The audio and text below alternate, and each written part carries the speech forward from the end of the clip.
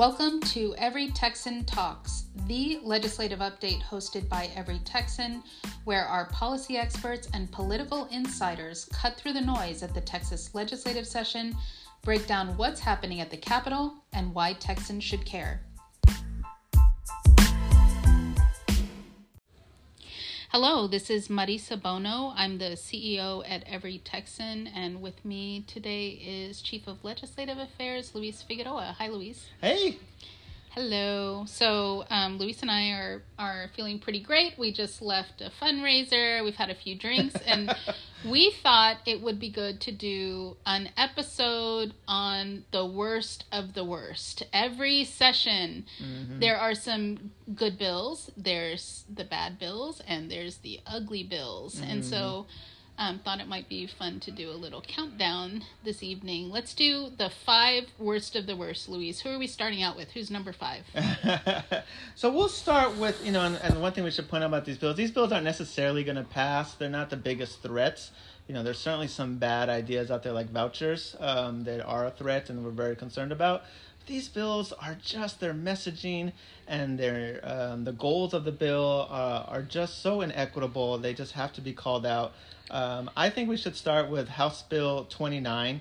It is the elimination of maintenance and operation taxes. What are maintenance? Yeah, okay, hold up. Because you're going to say M&O and people's eyes are going to be glazing over out there. Let's start with what are maintenance and operation taxes? Absolutely. So these are the taxes that you pay for your schools.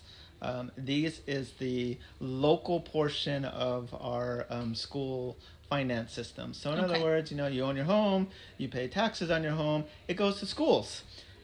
This bill would completely eliminate this local portion, so the state would have to pay for the entire share of our school costs. The heart and the meat and potatoes of our schools. Well, why is that a bad thing? Shouldn't the state be paying its full share? Isn't it the state's responsibility? So the concern is that it eliminates $30 billion a year. Okay, then. There's no making up that gap. Okay. That is a lot of money, even by Texas standards.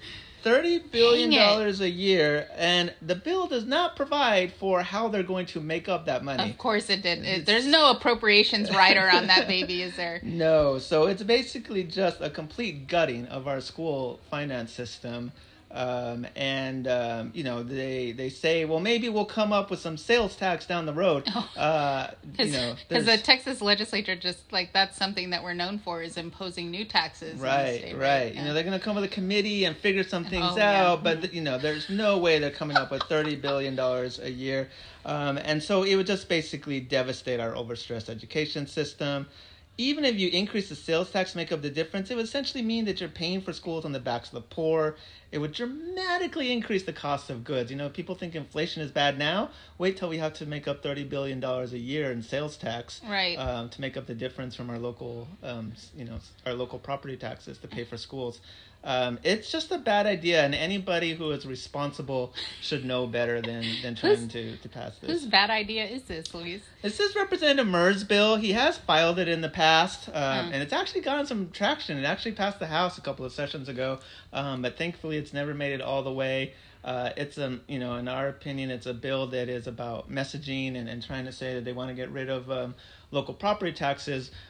Which is one thing, but you got to come up with a sensible plan to replace that money, and they have not come up with that. Yeah, we always try to, we try to, I feel like we're a broken record at this point. We try to emphasize with everyone, taxes are where we get our revenue. So if we like all of the goods and services we get, like public education, like those quality schools, that money's got to come from somewhere. It comes from taxes. So when we cut taxes, there's not really a way to make up the difference in Texas without finding some other place to raise taxes. And we don't have a state income tax, so we already kind of have a disproportionate share when it comes to property taxes and sales taxes. Or it's kind of that's exactly right. At some point we become a pogo stick, as Dick Levine likes to point out, and we're just going to fall over. And the harm is, our kids are the ones who are going to suffer from that, right? If we can't come up with, if we took out $30 billion from our schools. It just blows my, like, we're post-pandemic and there's all this learning loss and our teachers are still getting paid the same that they did 10 years ago, adjusting for inflation. And it's just, and like the response to that is, okay, then this means we should take $30 billion out of our public school system. This really odd disconnect there. Doesn't make a lot of sense, yeah, right? that's not. That's the worst of the worst. That's not who we are. Well, it's not the worst of the worst. That was number 5. That was number 5. That was number 5. What's number 4? So number 4 gets to voting, right? Democracy. This is a bill, a Senate Bill 823. The House version is 2020. It allows for the Secretary of State to remove a county election administrator for an administrative complaint. So somebody complains and say they ran out of paper at the polling site or the electronic voting machine went down, and the Secretary of State can then remove an election official. So just based on a complaint? Just based on a complaint. We don't have to investigate it. You don't have to adjudicate it. The only thing it says is recurring, which is not defined in the bill, so we don't know what recurring means. So it could be like the same, like angry... Could be the same person calling twice. I have very rarely seen an election go through without at least one electronic machine going down. It's pretty common for, the election administrators are not, are not IT people. Paper sometimes needs to get replaced. There's, sometimes people run out of stickers at the voting machine, right? It happens. So it's removing an election official based on just an irregularity, such as a voting system equipment that isn't even defined in the bill, is really problematic. And we have a bill in there that we call dishonorable mention that we're going to talk about there, that is of the similar vein. And that bill would remove polling sites from college campuses, from any university or college campus. And that's House Bill 2390. So what I just got to ask, I mean, when you think about polling places, first of all, I know my my polling place is in a school. When I early vote, I go to a community college campus. Like, this is just sort of, colleges and institutions of learning and polling places. It's kind of like peanut butter and jelly. Those things just go together, and it makes sense because it is. Those are community centers. They have parking. They have the space. There's a community center. People know where they are. Exactly. Like what? Who would think? I mean, why would you do? Let's play devil's advocate. Yeah. Why would you do something? What's the rationale behind this? So the author of the bill, Representative Carrie Isaac, on Twitter said that she was trying to make students safe. That strangers coming to a campus or to a school makes it an unsafe environment for schools. First of all, that I think that's a little bit of a reach. I was just going to say, is there any kind of documentation of that being an issue anywhere in the state? Yeah, I mean, clearly that there's no real evidence that this has created an unsafe environment. And if we're really, of course, we've said this before, if we're really talking about the safety of schools and the safety of children, we would be doing something about guns, not taking away polling sites, right? So talk about like a response that doesn't meet the need. But beyond that, there is a long historical discrimination in Texas of removing polling sites from universities, particularly universities with large students of color. Prairie View A&M is the classic example where a very large black population of students had to continuously fight under the Voting Rights Act to keep their polling site there. And so this is, there's a history here. And the history says that if we're going to take away polling sites, you shouldn't be taken away from communities of color because you're making it harder to vote and putting us into a historical context. It's this is just a bill that's that's icky. it's icky. It's a bad look. Yeah, there's a big why there. So before we move on to number 3, that was number 4, and what were those bills again, and who sponsors them? Yeah, so the Senate bill is Senate Bill 823 by Senator Benacourt. He has a beef with Harris County. House Bill 2020 is by Representative Dr. Oliverson. And House Bill 2390, which takes away the polling sites, is by Representative Carrie Isaac. Yes. Why are our elected officials making it harder and less convenient to vote? It's still a mystery to me, but that's okay. We're not going to solve that tonight. Let's go on to number 3. Okay, so number 3 is related to a previous podcast. We talked about preemption, which is basically the ability of counties and cities to be able to enact policies that help their communities. This one's really rough. So this bill, which would prohibit cities and counties to pass laws or rules in the areas of agriculture, finance, labor, natural resources, occupational licenses. They could not regulate water conservation, puppy mills, payday lenders, employment discrimination, waste storage, burn bans. This goes on and on. It is basically gutting local and city county officials to make their communities safer and represent the views of their community. I just, we talked about and I would, if folks want to know more about what preemption is and what we mean when we say that, there's a podcast episode we did a few weeks ago. It's on preemption. Take a listen. It's pretty short. But I have to emphasize again, like when you take away power from local elected officials, you're basically taking away the will of the voters in those communities. I mean, when you vote for mayor or city council or your county commissioners, like you're electing them because you want them to address the problems that are facing your community. And Texas is a giant state, and we're such a diverse state. We have communities that are just completely different, have completely different priorities and issues.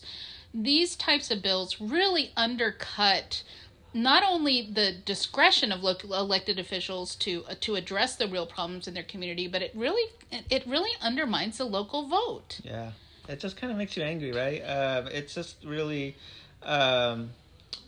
it's really just in your face. Like, we just don't trust our local officials. We don't like that elected official. So instead of, working with them or figuring out some common goal, you just take away their power. And it's just a complete overreach. We talk about freedoms. We talk about state overreach. This really gets at that. It feels un-American. When it makes matters worse, kind of adding insult to injury, is it allows any person to bring a lawsuit against a city or county for a violation. Oh, God. We're always saying about, conservatives are always concerned about using the courts to enact laws or whatever, or lawsuit abuse. This just invites it. And and of course that costs taxpayers even more money, because anytime there's a lawsuit filed, and Luis and I used to work for MALDEF, so we know all about this, to be fair, but anytime a lawsuit is filed, the city or the county, whoever's being sued, that's taxpayer money that they have to use to defend against those types of lawsuits. That's right. Absolutely. Okay. It's getting pretty bleak over here. Let's go on to number 2. Okay, so this one is one we've seen quite a few times. House Bill 822 provides for the drug testing of certain persons seeking benefits under TANF, the Temporary Assistance for Needy Families.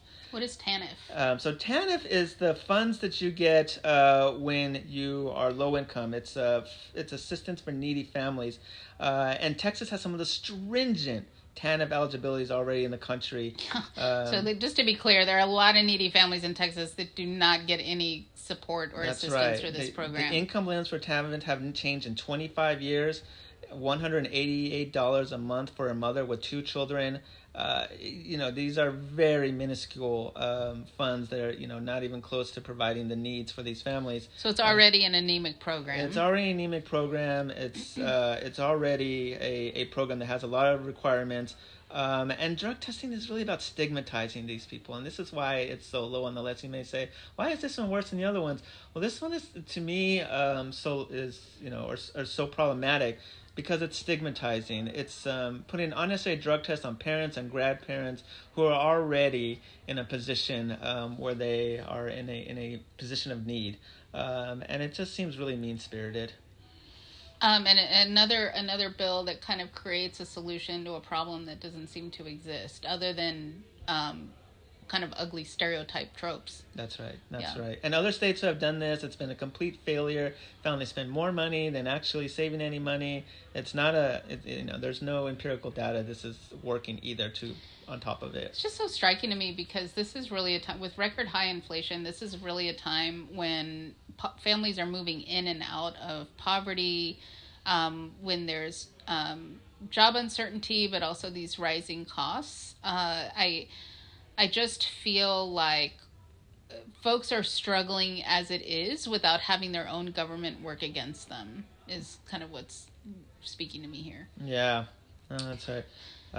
Should we go to the worst of the worst? Yeah, let's wrap it up with our number one worst of the worst. So this is a bill we have not seen before. We haven't seen it around the nation, and it is Senate Bill 923 and Senate Bill 886 by the same author, Senator Springer, who is essentially trying to erase children, particularly children who are unlawfully present or undocumented in the United States, from the accountability systems and the school funding systems. So the first. What do you mean erase them? So in the first bill takes away the accountability system, so schools would not be responsible for teaching children that are undocumented. They wouldn't have any. They wouldn't be rated under that if students were failing. They wouldn't see any red flags. They wouldn't be accountable in any of the accountability systems. That's really so. That's kind of confusing for me because we have it's. So both you and I are lawyers.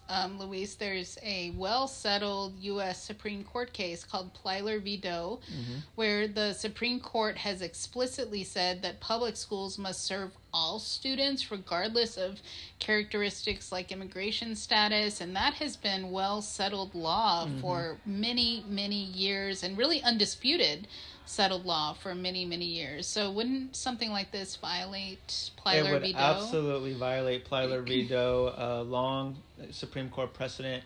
The governor made a reference in passing that he, when the Dobbs decision came out related to reproductive justice abortion, that maybe we should take a look at Plyler v. Doe. Oh, God. And so this is another attempt to go after well-settled Supreme Court precedent and potentially overturn a Supreme Court decision that has served Texas and the nation well for many decades. I mean, is this really who we are as Texans? We're openly targeting children? That's why it's the worst of the worst, because we are in that position.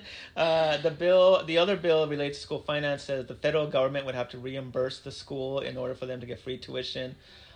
So he's got, double down on it. First, he says, let's take them out of the accountability system. And then two, let's make sure our schools don't get paid for these students unless they get funded from the federal government. I think it's clearly a messaging bill, but what message are you sending? The message you're sending is these kids don't matter, that we don't care about kids. Well, you don't care about our workforce, frankly. I mean, right. as it is, over half of the students who graduate from Texas schools are not considered to be college and career ready under our own state standards. So you want to add to that a whole generation of children that the state is not obligated, or that public schools are not obligated to educate. So it's mean and spiteful for the kids and their families, certainly, but what are you doing to the future of our workforce? I mean, right. Talk about cutting off your nose to spite your face. Absolutely. And as we all know, every Texan that lives in the state pays their sales taxes, pays their property taxes. They are contributing to the state economy. There is no data here to support such a mean-spirited bill. And that's why, unfortunately, we have to name this one the worst of the worst. Yep. Okay. Well, I think that wraps it up. So 5 bills we have an eye on, all with varying degrees or likelihoods of passing. But just thought we'd do a quick conversation here on what we're thinking of as worst of the worst. And I'm looking forward to the best of the best. So yes. we'll get that done in next week too. Let's get that one in the hopper. Okay, if you want to follow our work, you want to see how bills like this are progressing, please follow this podcast. Please Send it to your friends if you think it's interesting and worthwhile.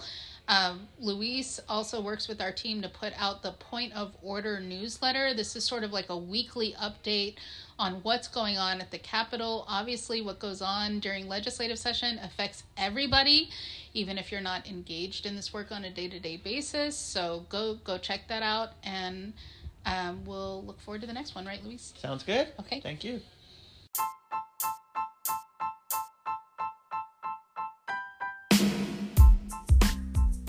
And that wraps up our podcast for today. Thanks to our guests. And as always, check out everytexan.org for more information about our work, and follow us on Facebook, Twitter, and Instagram.